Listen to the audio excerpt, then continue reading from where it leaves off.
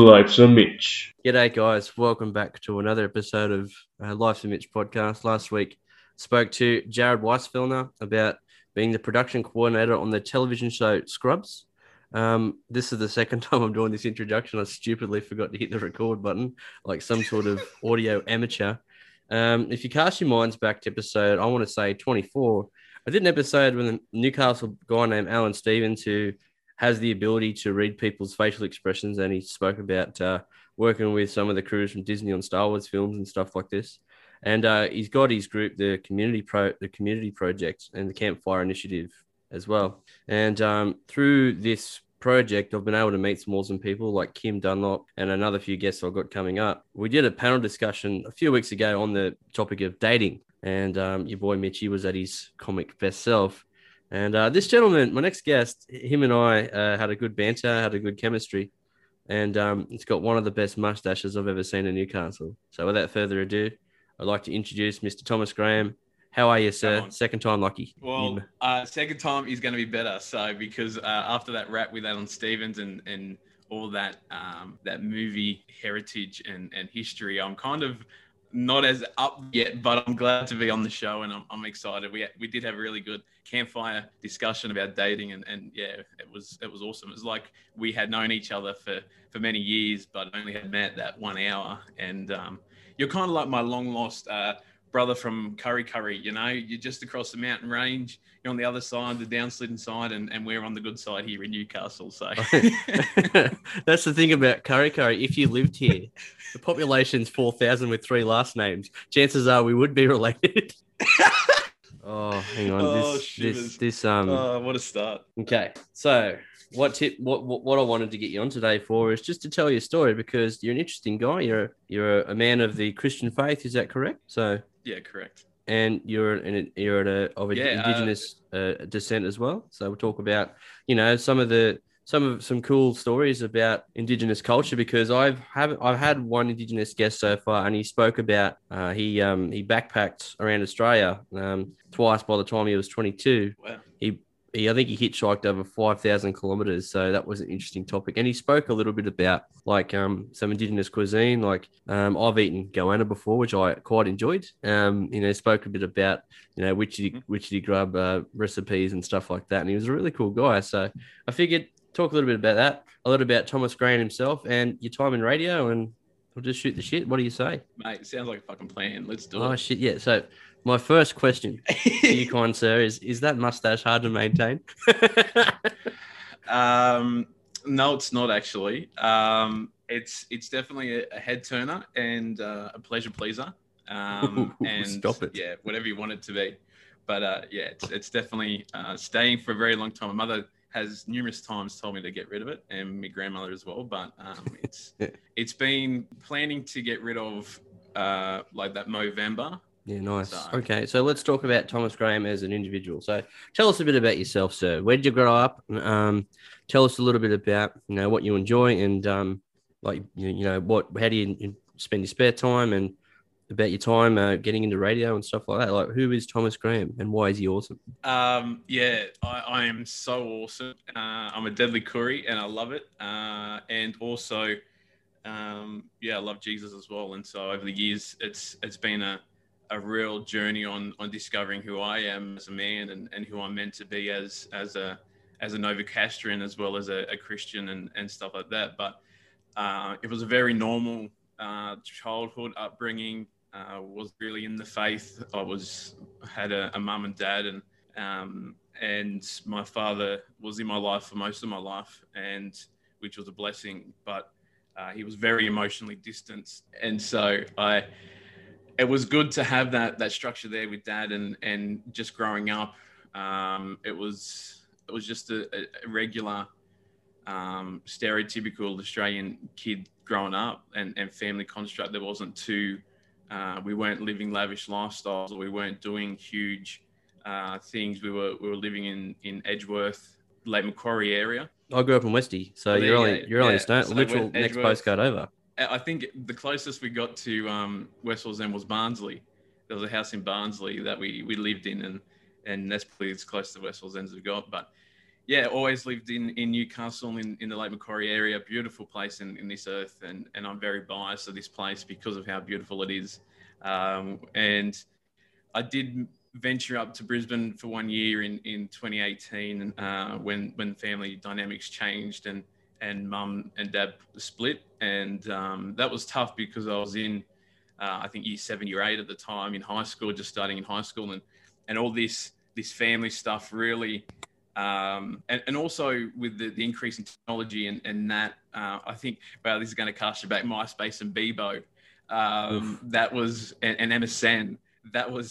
These young fellas have got no idea about the real OGs of technology, right? When you connected over Bebo, it was the next best thing.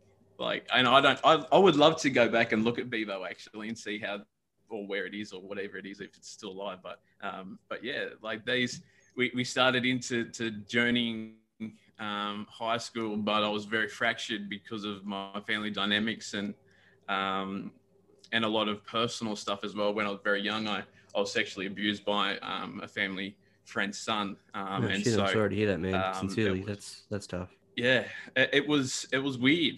It was strange, and like I can confidently say them words looking back now, but in that time I was like, what the heck? Oh, of course. And I didn't know what was going on or what we're doing. So it was just like, this is just crazy. And it just really, that was kind of the fraction or the crack in the family dynamics that restricted my dad's emotions, because he didn't know how to deal with it. He was very good friends with the father of this child, and they were best friends. And if he was still alive, they would still be. But it was the cultural aspect that he didn't quite understand or didn't want to educate himself in, because he just didn't know. I'm guessing. Yeah. So coming into primary school and early childhood, and into early adolescent life, it was kind of hard to understand or to grow into a life that I kind of wanted. Like I just couldn't simply dream or vision because of what had happened. I didn't know how to deal with that. There was no ability to step out of that. I just had to kind of bottle it up, and mind you, it wasn't just a 600 ml bottle. It was probably a liter bottle down there and could explode any second. And over the years, and there were times, I look back, there were times within schooling that it was so close to being aired in public that it was terrifying. Not because the ramifications of what the reputation. I didn't even know the construct of that word or anything like that. I just didn't know how. Like, I wanted people to be around me and connect with me and be the kind of like the joy of the party. But it was hard to get through that because I didn't know what was happening or what happened and how with that. And so there were many years in my early childhood that were kind of like a lost in strange emotions of that pain. And I'm so grateful to be where I am now and speaking to you, Mitch, because it shows this smile never gets off my face now, because it's just who I am. I've over the years have also fallen in love with culture after my father passed away in 2011, and that was really my mission, is to fall in love with culture, because it was the legacy that I felt that my father needed me to carry on. And with his gifts and his talents, he was a mechanic. He loved cars, and he was one of the best mechanics in the unofficial industry in Newcastle. Like, he was the best. What is it? Backyard mechanic probably is the way to put it. So, yeah, that was his, but I didn't want that. I didn't want the dirtiness of the oil and the grease or the yuck. Like, that's not me. My older brother can do that, and so he. I felt that was the legacy that my father was calling me to carry on with. And so I just fell in love with culture. And that was really the eyes that I wanted, is we can look at anything in our life however we want. But whatever the opposite of the way you're looking at it now, it's just as easy to look the opposite. Well, good. So many things that you said I resonate with. So I also am a child of a separated family. My parents were. I was about 8 or 9 when they split. So I'm still lucky and fortunate enough to have both my parents around. So my mum's still in the Newcastle area, and my dad's on the Central Coast, currently in lockdown.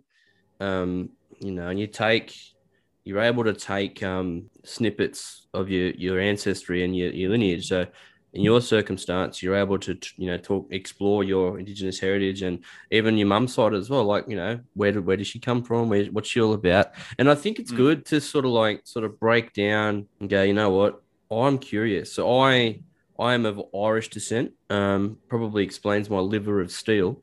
And so for a time, we'll break down like what I was like at school shortly too, because I resonate with everything you just said, and I was the next suburb over.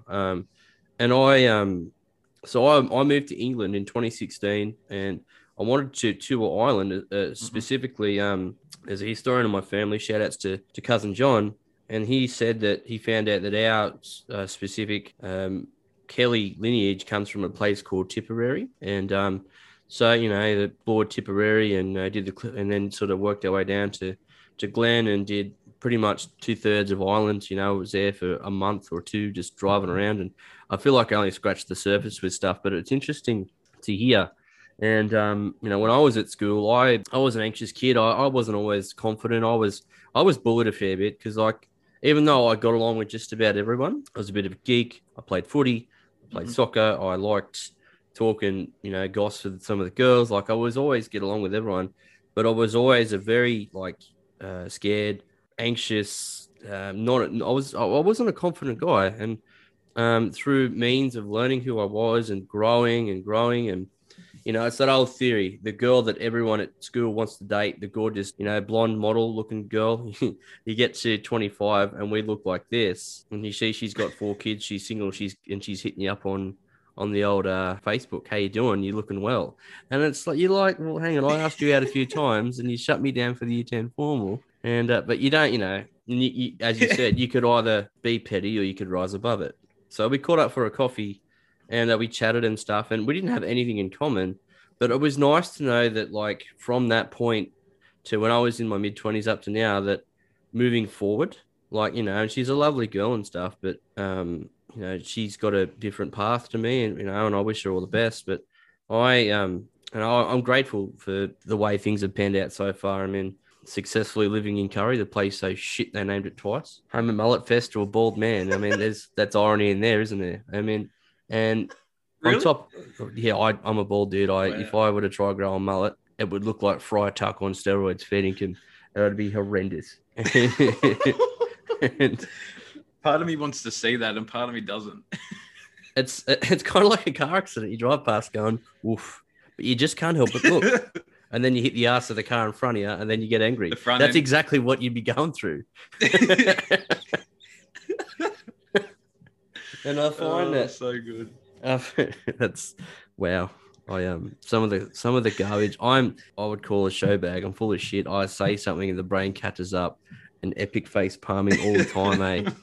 It is absolutely mind blowing what comes out of my brain sometimes. And I was interested to ask you about your lineage. So whilst you're, and sincere condolences for your father, that's a shame because you're probably robbed of a lifetime of memories, and I'm sorry you lost him at such a young age. That's full disclaimer. I'm very sorry to hear that. And whilst your time in investing time, and I'm sure you've met some of his relatives and going further back, what are some of the more things that shocked you about your family's lineage, in terms of cultural differences, in terms of practices, or some of the things that have made you go, wow, this is cool? The sense, I remember walking into the Birrabans Lands Council probably about 18 to 24 months ago, and I've always had the desire to confirm my Aboriginality, because I'm sick of all the white folk going, nah, you ain't black, or even the brothers saying, nah, you ain't black, bruh. And I'm like, nah, well, I am. It's just that I'm pale. That's straight up. Bigotry on this show is not accepted. So for anyone out there who's like, oh, he's not, none of that. So to those people, no, that's BS. I don't like that. and so I just put it in a way that people relate to as is, and so I'm just the extra, like a half strength latte, so just with a less brownie and more milk. I'm the vanilla-est milkshake there is. Mate, bring the milkshake brings all the boys to the yard, as the famous song says. So. And it's curdled and it's not better than yours. Wow. Sorry, mate, I've interrupted you again. But I think when it comes to looking at my lineage and history, it comes to I've learned about 90 or 80 to 90% of my cultural knowledge through the radio station. Sorry, I don't know why it took so long to get that out then. But yeah, so I've had the opportunity and great privilege over the last 2 years to be the production manager for Mirama for Life. Mirama is the Awabakal word for saved. Yeah, so the Awabakal is Newcastle, and Mullumbimba is the Newcastle term, the Aboriginal term for Newcastle. And so it has been an incredible journey because simply I've volunteered my time. I remember the time I met the amazing Donna Meehan, who's the host of the radio program, and so we air that Monday night, 7:30 to 8:30 on 99.7 Reamer FM, the station that's here for the whole family. And so had to put that shameless plug in there. I love it. And we need to save that one because that was the best plug I've ever done. So also heard here on Life to Mitch really podcast. Been about bring it back. and so we so that's really been the experience and knowledge building for me, is that it's been listening to the stories that Donna and programs that Donna has put on through just simply volunteering my time. When I first became a part of the radio station, it was simply volunteering. And a lot of today's generation don't understand or appreciate the value of volunteering because, and I'll say it like this, especially in Christian worlds, the church or Christian teaching abuses the use of volunteers. And so they look at it from a money's perspective that it's long-term abuse. It wouldn't be like, when I say abuse, I'm talking like it's restrictive mentality. It's restrictive teaching. It's restrictive loving. Like there's the gift that we have inside of us. And if we can't take that outside of the church and invest in the gift that God has given us, that's what I believe is systematic oppression and systematic teachings. And it's in the church, it's in government, it's in probably anywhere you look, because it's the teaching. And so if we don't have a true doctrine in any aspect, whether it's secular or Christian or Muslim or what, if we don't have a true doctrine, we can't understand and build a foundation on who we are correctly, because everything else is flawed. Yeah, and so in the construct of running governments and countries and stuff like that, in a Christian sense, like we are told to honor authorities and governments and stuff like that. But also that same scripture also references the law of the land. And so when we identify that there's governments and also laws of the land, we then have two different laws. And so the law of the land is what culture is, and where government is the law of man. And so when law of man comes in and takes over, which in the Aboriginal culture is very clear that it has, we then start to see a fractured society and a fractured leadership.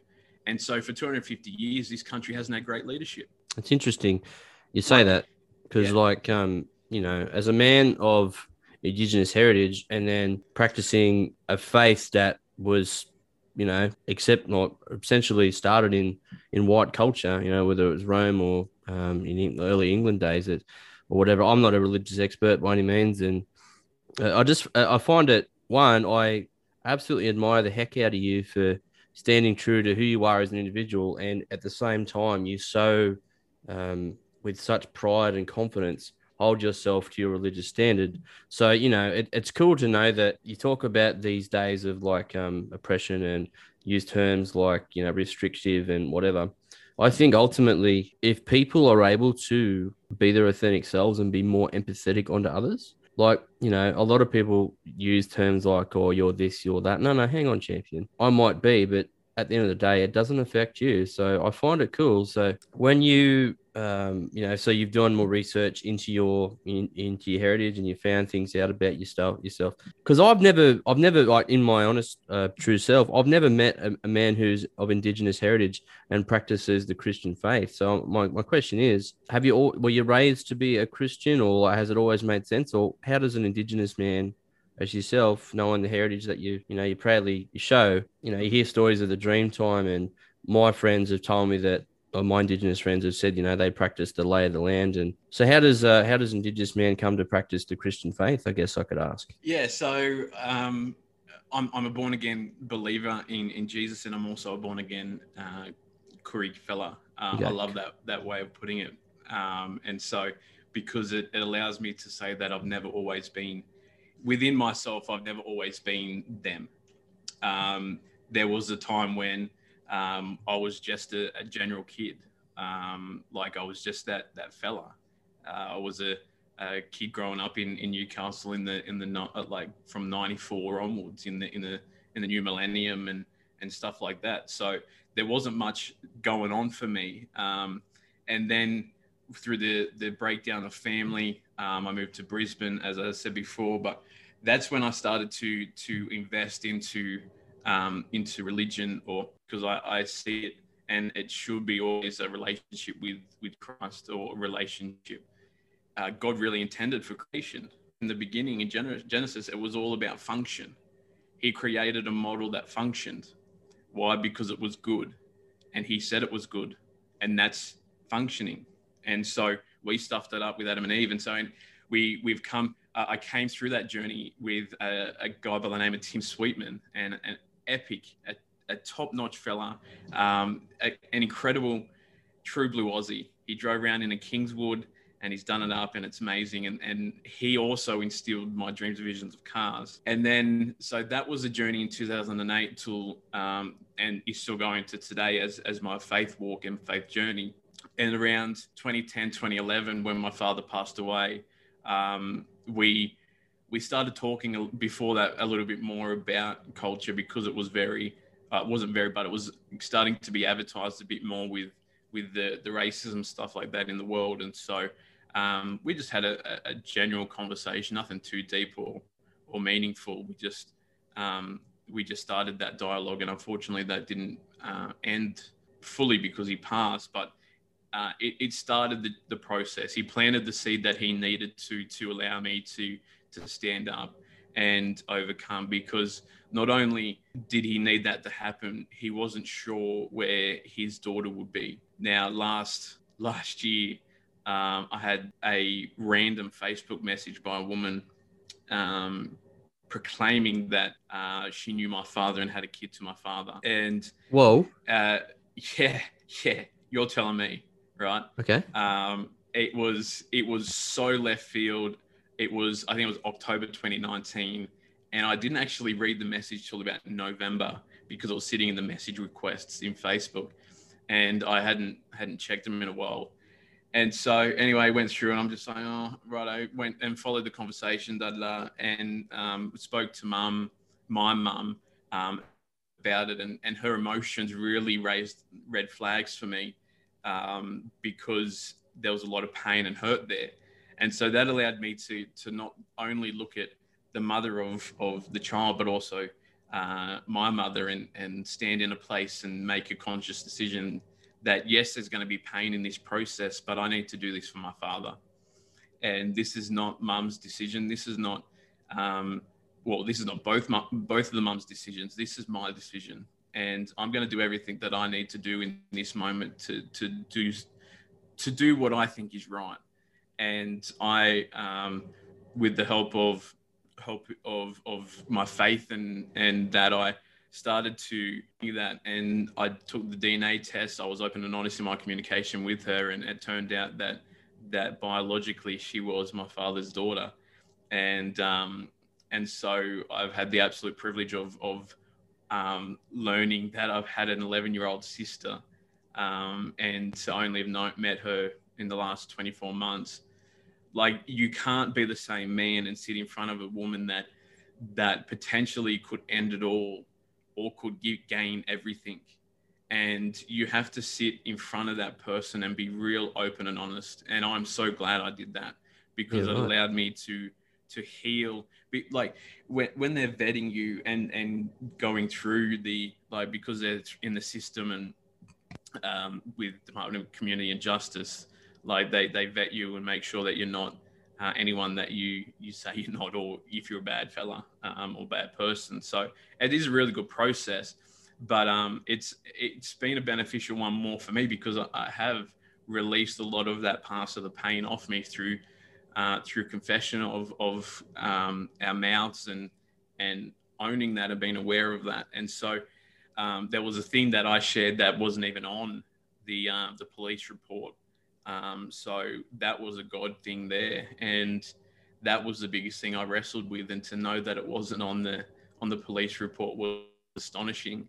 And I knew that God had his hand of grace over my life, and so that allowed me to step into my relationship with Chloe, my little 12-year-old sister, with a lot more confidence, knowing that it truly didn't happen and that it's not on record. And so it was comforting to know that, and to release that off my life, and to now being here and falling in love with culture every single day, and wearing it with pride. It's like, I look at people when they look at me, and I know that they're looking at me with a little bit of envy or whatever they're looking at me like, but I just smile, and I love seeing people look at me, because I want them to see the smile on my face, to break down that barrier of what culture is. You know, I fell in love with culture, so why wouldn't I love people?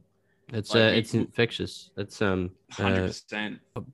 Man, I was not expecting a story like that, but it's nice to know that you got a relationship with Chloe. You said her name was Chloe? Yeah, Chloe. That's cool, man. Is she local as well? Yeah, she is actually. Oh, how good. This is how local it was when we lived at Edgeworth, one of the last houses before we moved to Brisbane. We did papers. We delivered newspapers and pamphlets and magazine, whatever the sales things are, catalogs. There we go.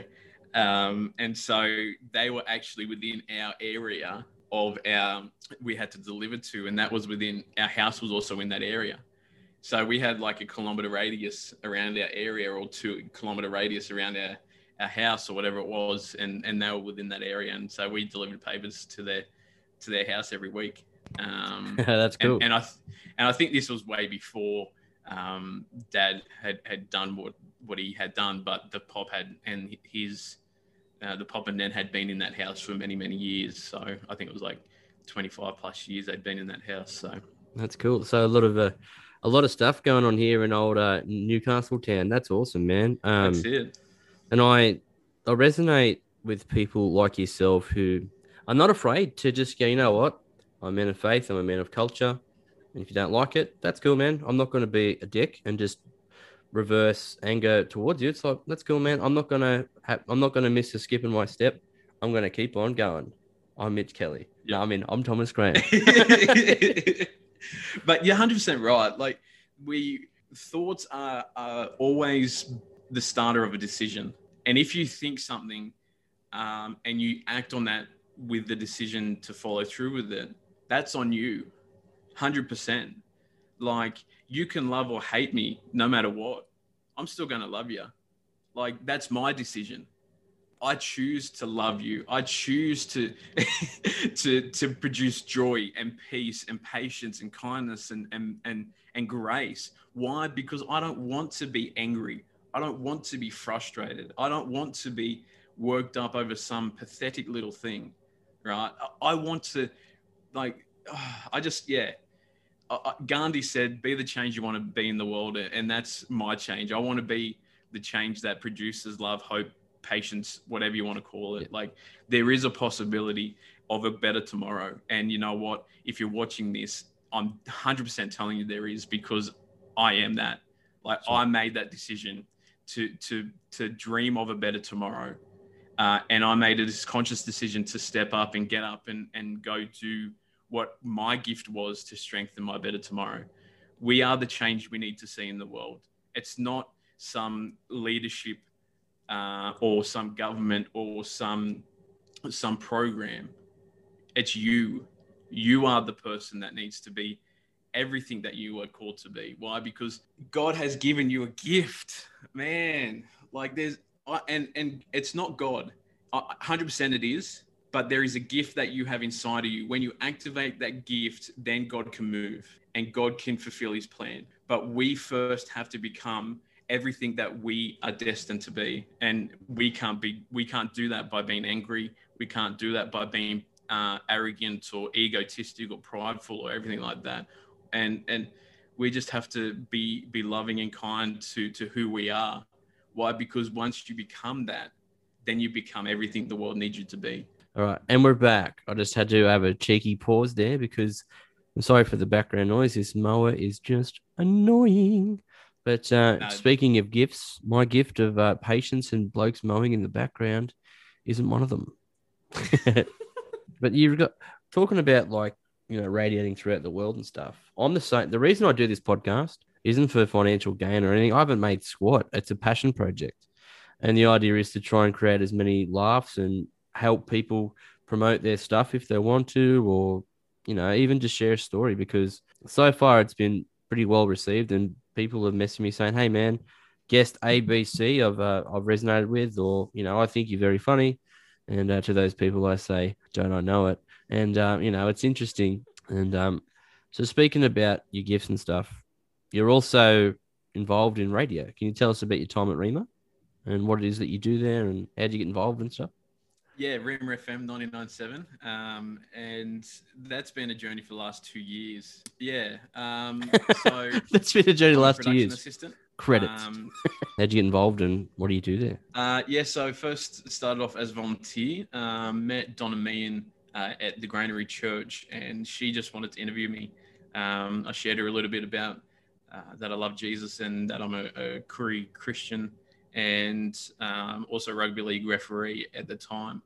I just started my refereeing career and had the opportunity to referee at Nations of Origin, and so I was wearing a lot of Indigenous gear that day, and I actually wasn't planning to go to that service because I was working that night, and I was working at the time. I was working at the Puma petrol station at Head and Greeter there, doing night shift, and so it was really really good moment because went up there, met her, and it dawned on me that it was her program, and I had listened to Miramar for Life prior to that, and in my spirit I said one day I'm going to be on that radio program. And then here I am in front of the woman that hosts it and creates it, and then we come in and we do the interview at the old studios at Denison Street right next to the Cambridge. And ever since then it's been incredible. How do I start? That's right, we moved into the new building here at Warrabrook in the Compassion Australia headquarters, and she wasn't available to do the panel training, and so I said, yep, sweet, I'm available, because I was working nights, and so I'd come home and I'd be finished by 6:30, and so by that time I just said, give us a couple of hours to have a quick nap and I'll be in. So about lunchtime, and they're like, perfect, we're going to do it around then too. So did the training, come in every time to do the paneling in the new studio when she recorded. Started to meet a lot of people within the culture through Donna, and then started putting the program together. It's a produced program here in Newcastle. It's a Rima owned program. I think we started the program here at Rima, so did that for 2 years. Just came in every Saturday and did the program and edited, and it wasn't anything in return because it was a volunteer basis. And then about 3 months ago, John Marks and Aaron Brown come to me and asked me if I wanted or if I had the capacity for a paid position, and I said absolutely. How good! That's awesome, man. Yeah, and so there was a lot of stuff going on back internally. There was two staff about to go away on paternity leave, and so they needed that was 90% of their production team, and so they needed a production assistant, and I said yes, sweet, put it on and put the paperwork in front of me, and I'll sign it. And through that time, even through volunteering, I there was times where I went live on Reamer FM with the Reamathon, their big fundraising event each year, and that's a week where they try and raise funds for the radio station in the year ahead. And so it was a really cool experience to get involved with that, and then to get a paid position. And see, that's the model of volunteering I strongly believe in, is because not only do we value the work, but also we're willing to pay the price for the work and value it through monetary funds. And that's where the church doesn't hit the mark. They were all about vision building and buying the next building, which is fine to house that. But at the same time, you've got people that are in that church that are genuinely there to grow their craft and to build their gift that's inside of them. But then after 6 months, when they want to step out and restrict their volunteering capacity within the church, well, that's when it gets a bit sad and negative and disappointing as to make it tough. You're part of the team. We're gonna have a hole in the team. And you know what I reply to that, Maddie? So what? Maddie. Like that is not my battle. Oh, sorry, Mitchie. Thanks, Timmy. My name is right there. No. The program's called I even looked at the name to make sure of it, and I still got it wrong. We now return to Life's and Matt. Thanks, Timmy. Matthew's my middle name, by the way, so that's probably why I jumped straight to Matt. So you look at me and see a part of yourself? Is that what you're saying? I don't know whether to be scared or flattered. Well, the first thing you said to me on that campfire panel was, what was it? You're already intimidated. I think it was because of the mustache. I'd have to go back and listen to it. Something like that. I think it was mustache or the inferior. Sorry, it was inferior. That was the word that you used. Oof. You were inferior because I was in a button-up shirt, tee, and a tie. Oh, yes, because you looked dapper AF, and I was just your regular Joe Schmuck. I had my curry suit on. I wasn't wearing any pants, and not long shortly after, I soiled myself. So good times. Speaking about the power of volunteering, I also volunteer at a local station. Shout outs to 96.5 2CHR, entirely run by volunteers, and it's sad because it's not getting the funding. They're barely staying afloat. The system's running on Windows XP, and the guy who showed me the panel setup, he's in his 70s and still believes in running a business. And they play some ads, but ultimately it's just the demographic is of retirement age plus, play some predominantly older tunes. And I do a show every second Thursday in accordance with my work roster, because I offside with a guy named Sammy. Shout outs to you. Yep. And it's been awesome. So I've been there now for 4 or 5 months, and I was lucky. I just emailed around a heap of places. So where can I get some work experience and this and that? And I didn't reach Rema because I was just working down a list, A, B, C, D, and these guys came up. But I've always wanted to get into radio myself. So I'm using this as a stepping stone as well as the podcast, because ultimately that's my goal, is to get a paid position.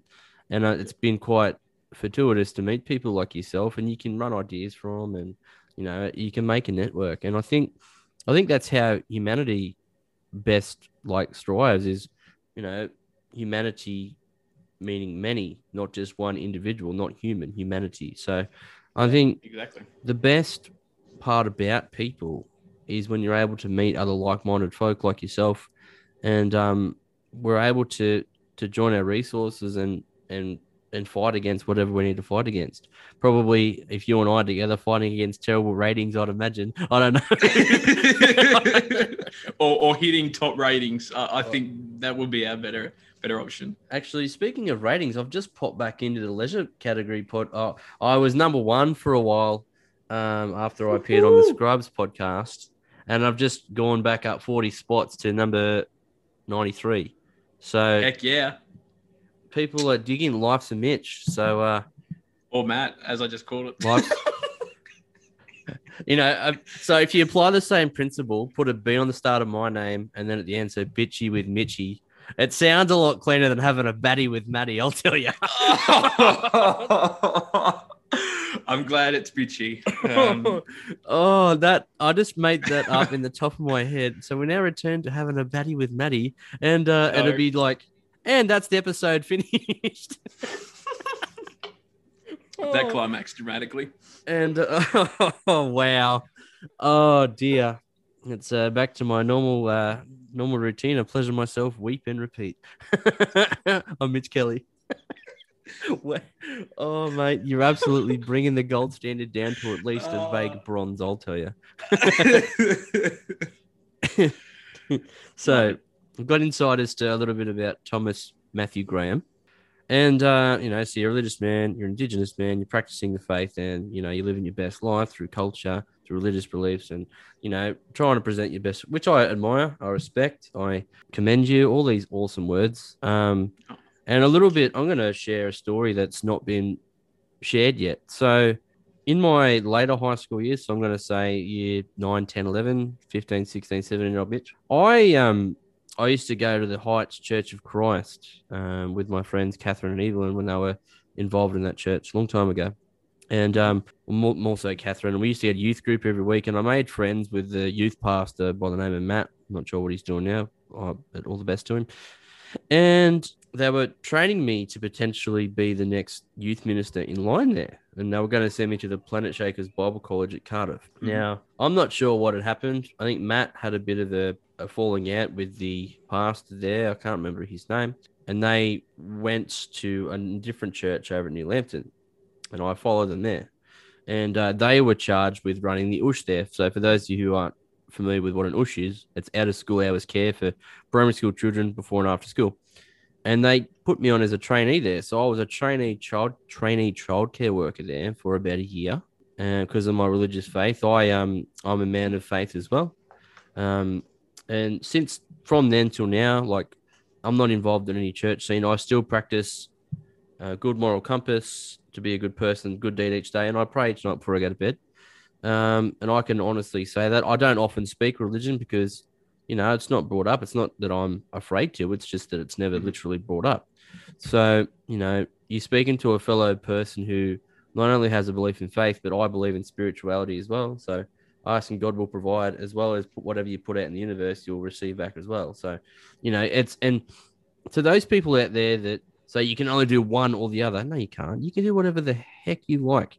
You can, you can practice veganism and you can be a butcher by trade. I don't know, probably a bad example, but I've got some steak for dinner tonight. I can't wait. But that's one example. You can be a juxtaposition. You can be like what people would call a polar opposite. But you can do whatever the heck you like. Like, life itself is limited. So do what you want. If you want to. I say it every episode. If you want to go and volunteer at your local radio station and hone a career, then do that. If you want to, buy a house, if you want to, just do what makes you happy. Even if haters come from inside of your own family, I mean, at the end of the day, if they love you, they'll understand.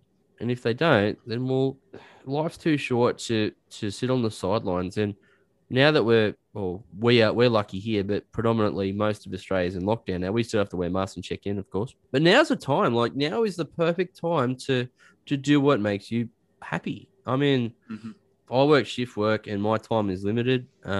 I had a Zoom date with a girl last night. We watched a movie and just had Zoom going. It's the first time I'd done anything like it because she's in a lockdown area. But it was awesome, and it's what I wanted to do. So I can't say enough, man. Like, I can't express enough. If you want to finally finish that car you might be working on, or take the time, because it will keep your sanity, it will keep your humanity, And most of all, you'll be a better person for it. And I think that conversations like this are important. Yes, we can have a laugh and giggle 100%. and carry on like an absolute pair of pork chops. There I go again with that meat metaphor. But life's too short, man. It truly is. And like our panel discussion in relationships, some of the important things we spoke about with Kim and Alan, shout outs, both on previous episodes, streaming now.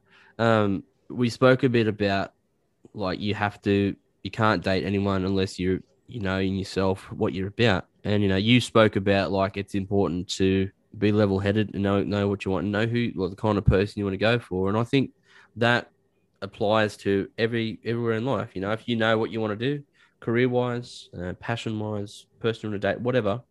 You're on a weight loss journey. You're absolutely smashing it. I've seen your progress. Congratulations. And like you're doing that because you want it. You want to Thank be you. your best self. So what are you down there? 30 kilos, did you say? 34. Wow. 34 cent. May. Let me get the photo. I want to get the photo up because. All right. Cool. Well, while you're getting that photo up, I'm sure something I else think will it was pop up. Hi-yo. May. May 20. Yeah, 10th of May 2020. I was 161 kilos. When I started COVID, and this is kind of embarrassing, but that's what I was. It's not embarrassing, man. Like Into the challenge. No, congrats, man. That's awesome. It's embarrassing looking back there, and to let me get to that state. Like I never said I always said to myself that I'd never get to the size of someone that was extremely large that I saw. But along the journey, I got close to that, and that's the sad part. It's easy to do, man. It's easy to do, eh? And so it is, and it's just the way that we handle ourselves in certain situations. Especially with me, I'm a very comfort eater. I love food, and I'm a qualified chef by trade. And so my life lessons and everything that my leadership is based off the time in the kitchen. And also the time on the field as a referee, because that allows me to strengthen my communication skills, but also my analysis mindset in what I'm looking at. Like I have to look at a ball that is this big by this, that's moving huge amounts of speeds in short time. It's hitting objects. It's doing all kinds of things. It's twisting. It's up in the air, whatnot, and the ground and lines. So like there's things that you've got to you analyze, you strengthen, because of that's just who you are. Like you position yourself in the places that you need to strengthen your gift. And like you're probably saying, well, what's the gift? Like it's the thing that you do the absolute best at with the least amount of effort. That thing, you could cook pie. Pumpkin pie could be the thing that you cook the best with the least amount of effort. If so, come and let me taste it, because I love a good pumpkin pie. And that is not a euphemism, ladies and gentlemen. Like you could fry chicken, you could cut hair, you could mow lawn like old mate outside. That wasn't his best gift, I'll tell you. But it's a thing that you do the absolute best at with the least amount of effort. Actually, while you were off, while you were paused, old mate's mowing his lawn, and his mower stopped. And all you could hear is, "Oh, fuck's sake! Oh, this is bullshit." And then you could hear as you were talking, I had to hit mute. The dog was barking as well. I was like, oh, I love people in anger. Oh man, it cracks me up, eh? I've got a funny lawn mowing story. Actually, I was with a good friend of mine, Daniel Schaefer, back in the day when we were chefing, and we had to do catering and deliver catering, and we went to drop off catering to the MBN studios, old studios in the back of Cooks Hill, and I can't even remember the name of the street, but anyway, we pulled up around the front of cul-de-sac, a big U-shaped street, and there's this old fella in overalls with the lawnmower, and he's pushing the lawnmower. But what's attached to the lawnmower is quite astonishing, and I was the only one that saw it, and I didn't have time to film it. But this old gentleman was mowing the lawn with a rope attached to the handle. And so what he was doing was, there was a slope in the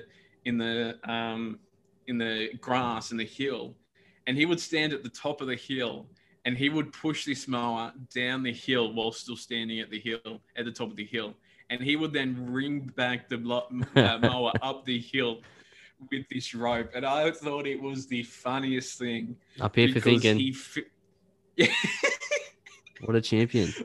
Oh, it was just so funny. I lost it, and we hoped that he did it again so that Dan could see it. But it was just so funny. But, you know, it was, yeah, it made me understand and realize that we need to have a little laugh moment in time and in life. It was good.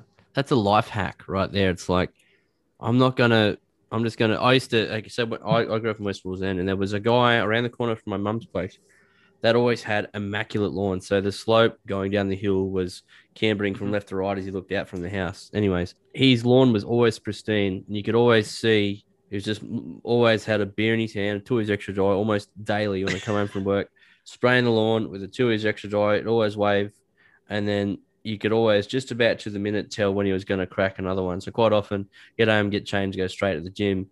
And then you'd see one empty stubby on the driveway, second one open, and he'd wave at you again with his other hand.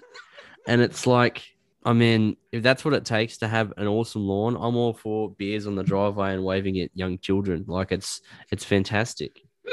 And so I might switch it up for a bit here, Thomas. Every week we have good storytelling, in this section where we have a good old Whinge Wine Sook. And I was wondering, would you like to join me in having a bitchy with Mitchie? You know what? Let's have a bitchy with Mitchie. Let's do it. Better than a batty with Maddie. That's a whole different podcast. Might be one to start, maybe. That would be a very, very short episode, I can tell you. So don't give yourself much hope. Oh, mate, that was me being positive. Okay. God, I was giving a...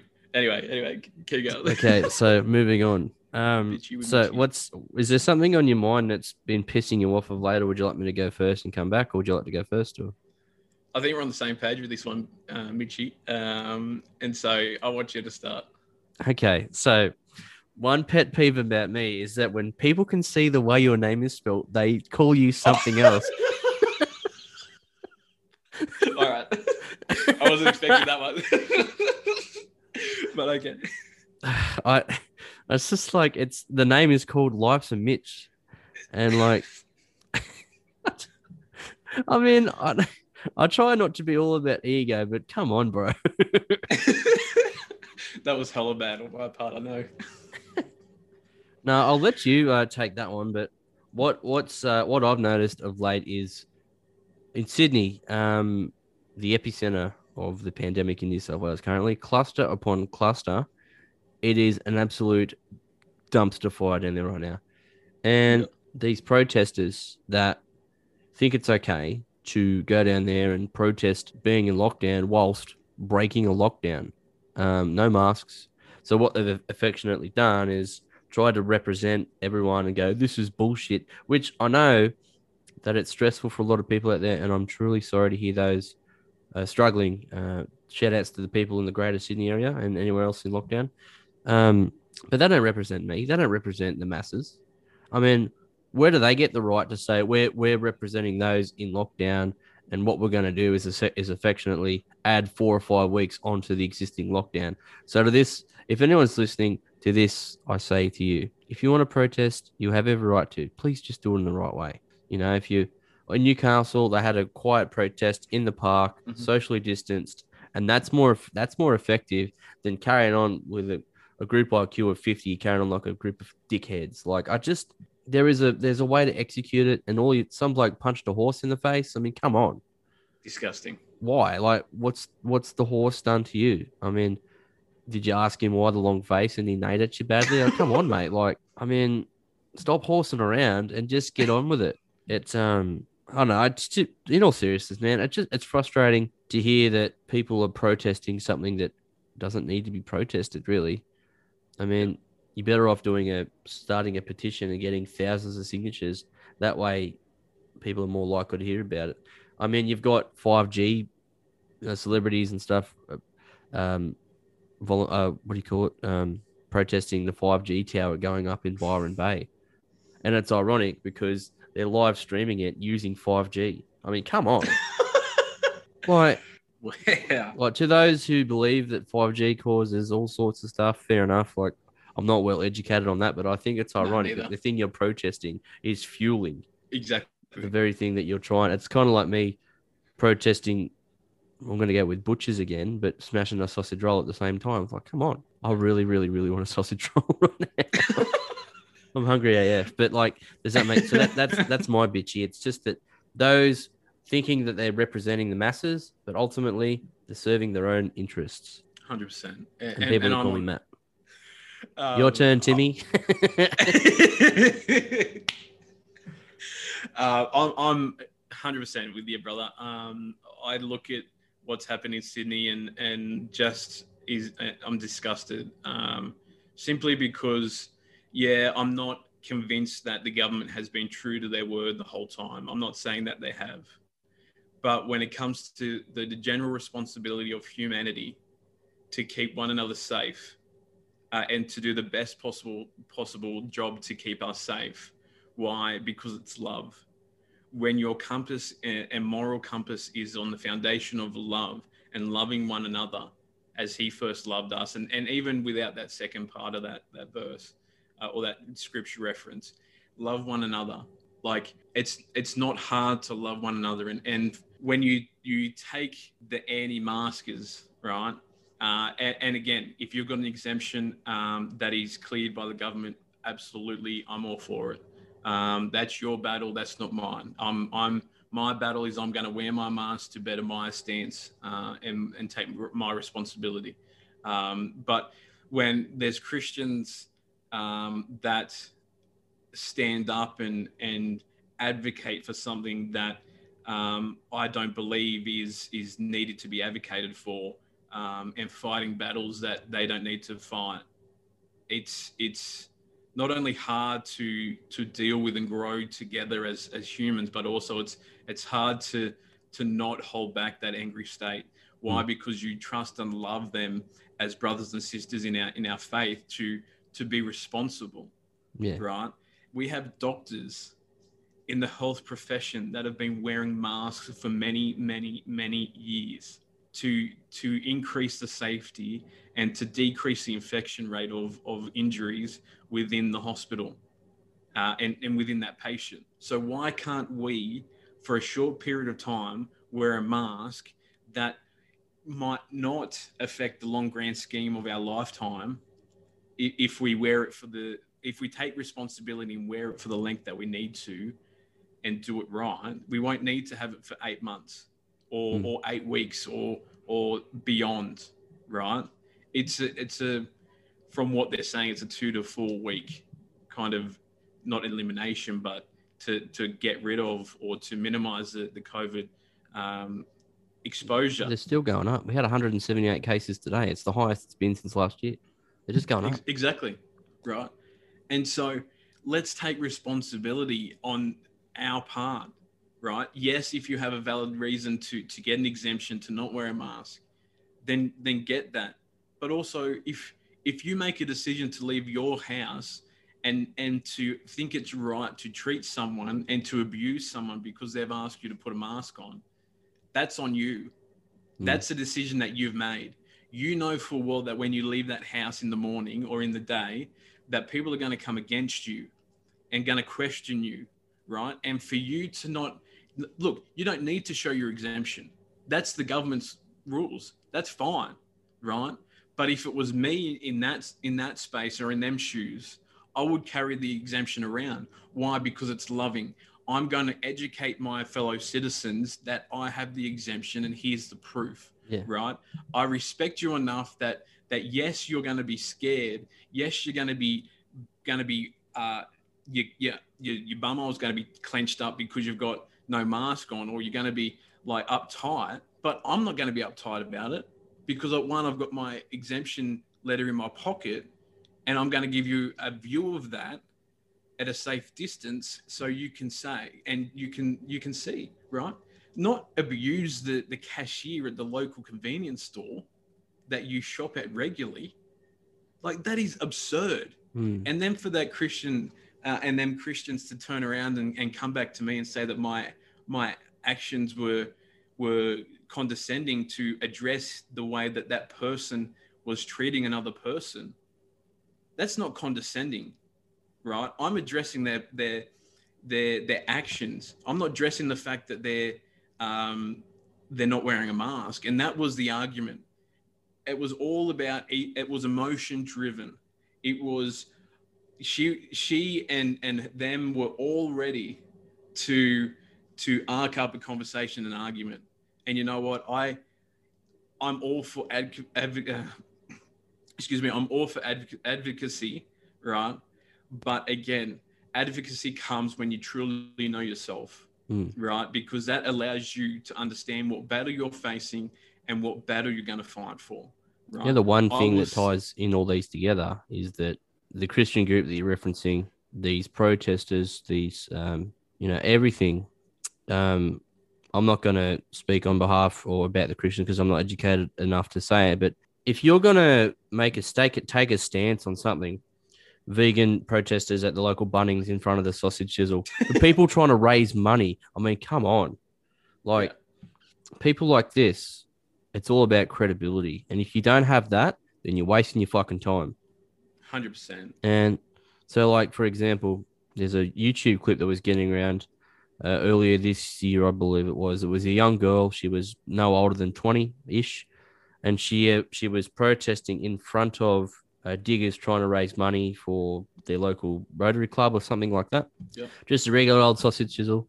And she's there screaming, "Meat is murder." And to the credit of the guys doing the sausage sizzle, they were calm, contempt.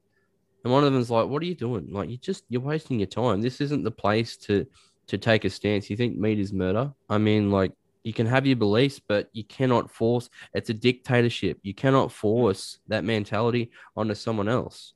I have a friend who runs a cattle farm up in the Upper Hunter, and there was a group of vegan protesters that were breaking into, like, trespassing on people's land, destroying infrastructure like gates, pumps, all this stuff, and we're letting the cattle out. He's like, one, you're fucking stupid because you're letting the cattle out of a paddock onto another one of my paddocks. Two, you want to talk about animal welfare. I mean, you can see how well they're fed. And, it's unfortunate, but these cattle were grown and, they're there to feed the meat market. It's unfortunate. You want to talk about animal welfare. If they were to put cows like that out to pasture, out into society, chances are that they're used to being grain fed and they're used to generally cows that are farmed are more docile, like chickens or anything else. And if you were to put them out in the wild, they'd probably die anyways because they wouldn't know what to do or where to go. So what they're doing is potentially very small-minded, and they're not thinking about the ramifications later on. Now, I was talking to my friend about this, and he said, like, I could have them charged for this and that, and then I'm the one who has to pay the bill for the damaged goods. So ultimately, all they're doing is just farmers are doing it tough enough with this drought and the drought and stuff like that, and now COVID. And you got these young people that want to say that veganism is the way. Okay, if you want to be vegan, fantastic, power to you. I don't need to know that shit. Okay, don't force your beliefs onto someone else. So it's the same with religion. It's the same with anything that you believe in. Okay. 100%. And my real bitch in general in life is that people, you can't always tell someone else what to do. If you don't accept that someone chooses to walk a certain walk or support a certain team or whatever it is, then that's okay. If you lose sleep over if someone is eating plant-based products or not, you're a fucking idiot. And I would say this to anyone out there. If you take offense to it, I'm sorry, but if you force your beliefs on someone and you don't get your own way, that's the same as being a spoiled little brat. And that mentality is not going to carry you very far. No. I'm Matt Kelly. Amen. And totally agree, brother. Like that, it's just like, it's not, when I said unfortunate before, it's not unfortunate that that cows or livestock are grown for the purpose and nourishment of our body. Why? Because it was in creation at the very beginning, in what I believe is the Bible as, and so like, yeah, okay, it's not good that we're killing animals, but like it's the construct. It functions. We must eat. Yes, there are some very skilled and very talented animals, and yes, there is an animal heaven, I believe. and our pets and all that are going to be with us if we make a decision to follow Christ, to being in heaven with us. And so, like, it's ludicrous to me to that people, like, you look at the Greens, right? Like, just this is one, like, it baffles me. They will stand there with their signs, right? They're like, the Greens, yeah, we're all for it. But what material are the signs made of? Oh, how good. They're corn flute, right? They're plastic. They're not biodegradable, right? It's not green. You might have the color green on the branding. Like, it's, yeah. There's a lot of loopholes and things that aren't hitting the mark in every aspect. So, And like, and we can't become, or we can't advocate for the things that we want to if we don't fully understand it. Like, I will advocate for love every single day because I know what love is, and I know who created it, you and get I know more out of how people. to package it. You get more out of people if you warm to someone. You know, Oh, spoke yeah. to Alan about this, and spoke to some of the workshops he's done with workplaces, and he said, like, culture comes from management down, and if management don't have this superior inferior complex, if you just respect someone, love them enough to, like, in professional sense, hey, do you mind doing this, as opposed to you'll do this. So it's things like bridge the gap, be the light, be better than someone, you know, like. And if you want to take a stance on, you want to protest something, do your research first, learn the market, and find a way that's going to work. Because carrying on like a spoiled little sow isn't going to do anything for you or your group or the fight you're trying to achieve. Exactly. So yeah, that's my bitch. And to finish on that, like, if I wanted to be an advocate for my family, especially my little sister, I had to strengthen my storytelling ability. Why? Because it's the language that we use, in the way that we say stuff and deliver stuff, that is the systematic oppression. Yeah, Right? that's right. That's There- the bread and butter of this podcast, the storytelling. Exactly, right. And so when you stand in a room at a family group conference with the government, and in general conversation, you hear them say things like, final orders is coming, we're going to have them till they're 18, right? And Chloe's 11. That's 7 years they're going to have them in the system. Yeah. Right. But then when we get to a family group conference and we hear that we're all about family restoration and family growth and family this and family that. Well, what's final orders? That's not restoration, because I've seen a restoration process that's quicker than 7 years. So I'm not going to sit here and stand here and let you speak your language over my family and not focus on the true reason, right? I stood in front of two caseworkers, and I knew that I hit the money because it turned to one caseworker crying. And I don't care that I've had caseworkers crying in front of me, because it shows the intention. There was pure intention within that room because it was personal.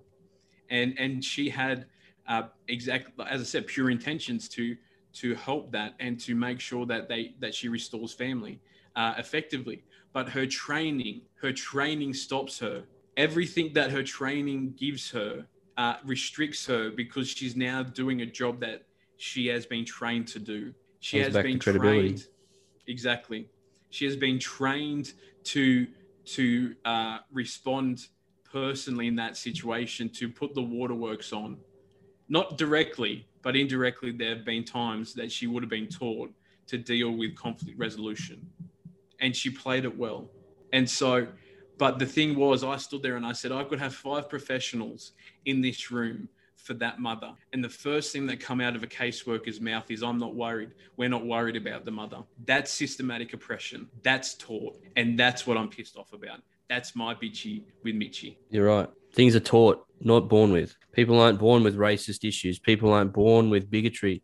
People aren't born with fantastic mustaches. You know, like, people aren't, you know, these things take time, and some positive, like the mustache. But so, you know, once again, the best thing out there, credible. Your execution has to be spot on. You have to research what you're doing, and you also have to have an open mind and be prepared to cop ridicule and feedback. Because if you're passionately trying to get a message out there to people, there's always going to be backlash. So Mhm. I do this podcast. Not everyone agrees with some of the topics or some of the terminology. Oh, yes, that's okay. I take it in stride. I work on what I need to work on, and I make it better for the next episode or whatever it is. We can always evolve. We can always get better. So, if someone is in the industry looking after people and, your training states this and that's all you do, you're never going to grow. You need to take the training, take, the best approach that you think possible and humanize it as well.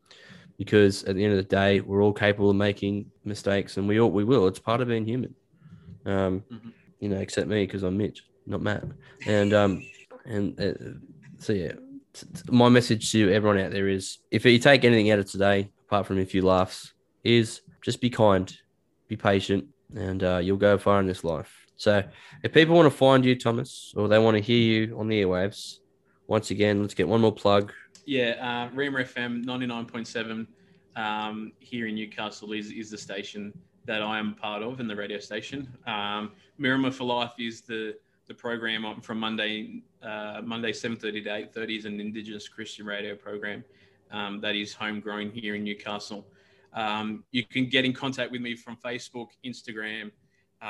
You can also get my little side hobby, which we actually haven't even talked about, brother. What's your side hobby? Tell me about that. Well, it's really cool. It's called Newey Car Club. That's right, club. So we are dreaming and visioning of a re-centralized car community here in Newcastle, and so we want to centralize all the little hobby groups that go for drives and go connect with each other, and we want to centralize it with the big mission and goal to increase value into the lives of these guys here in Newcastle and the owners and the members. And with the ultimate goal being a racetrack in the city and in the region.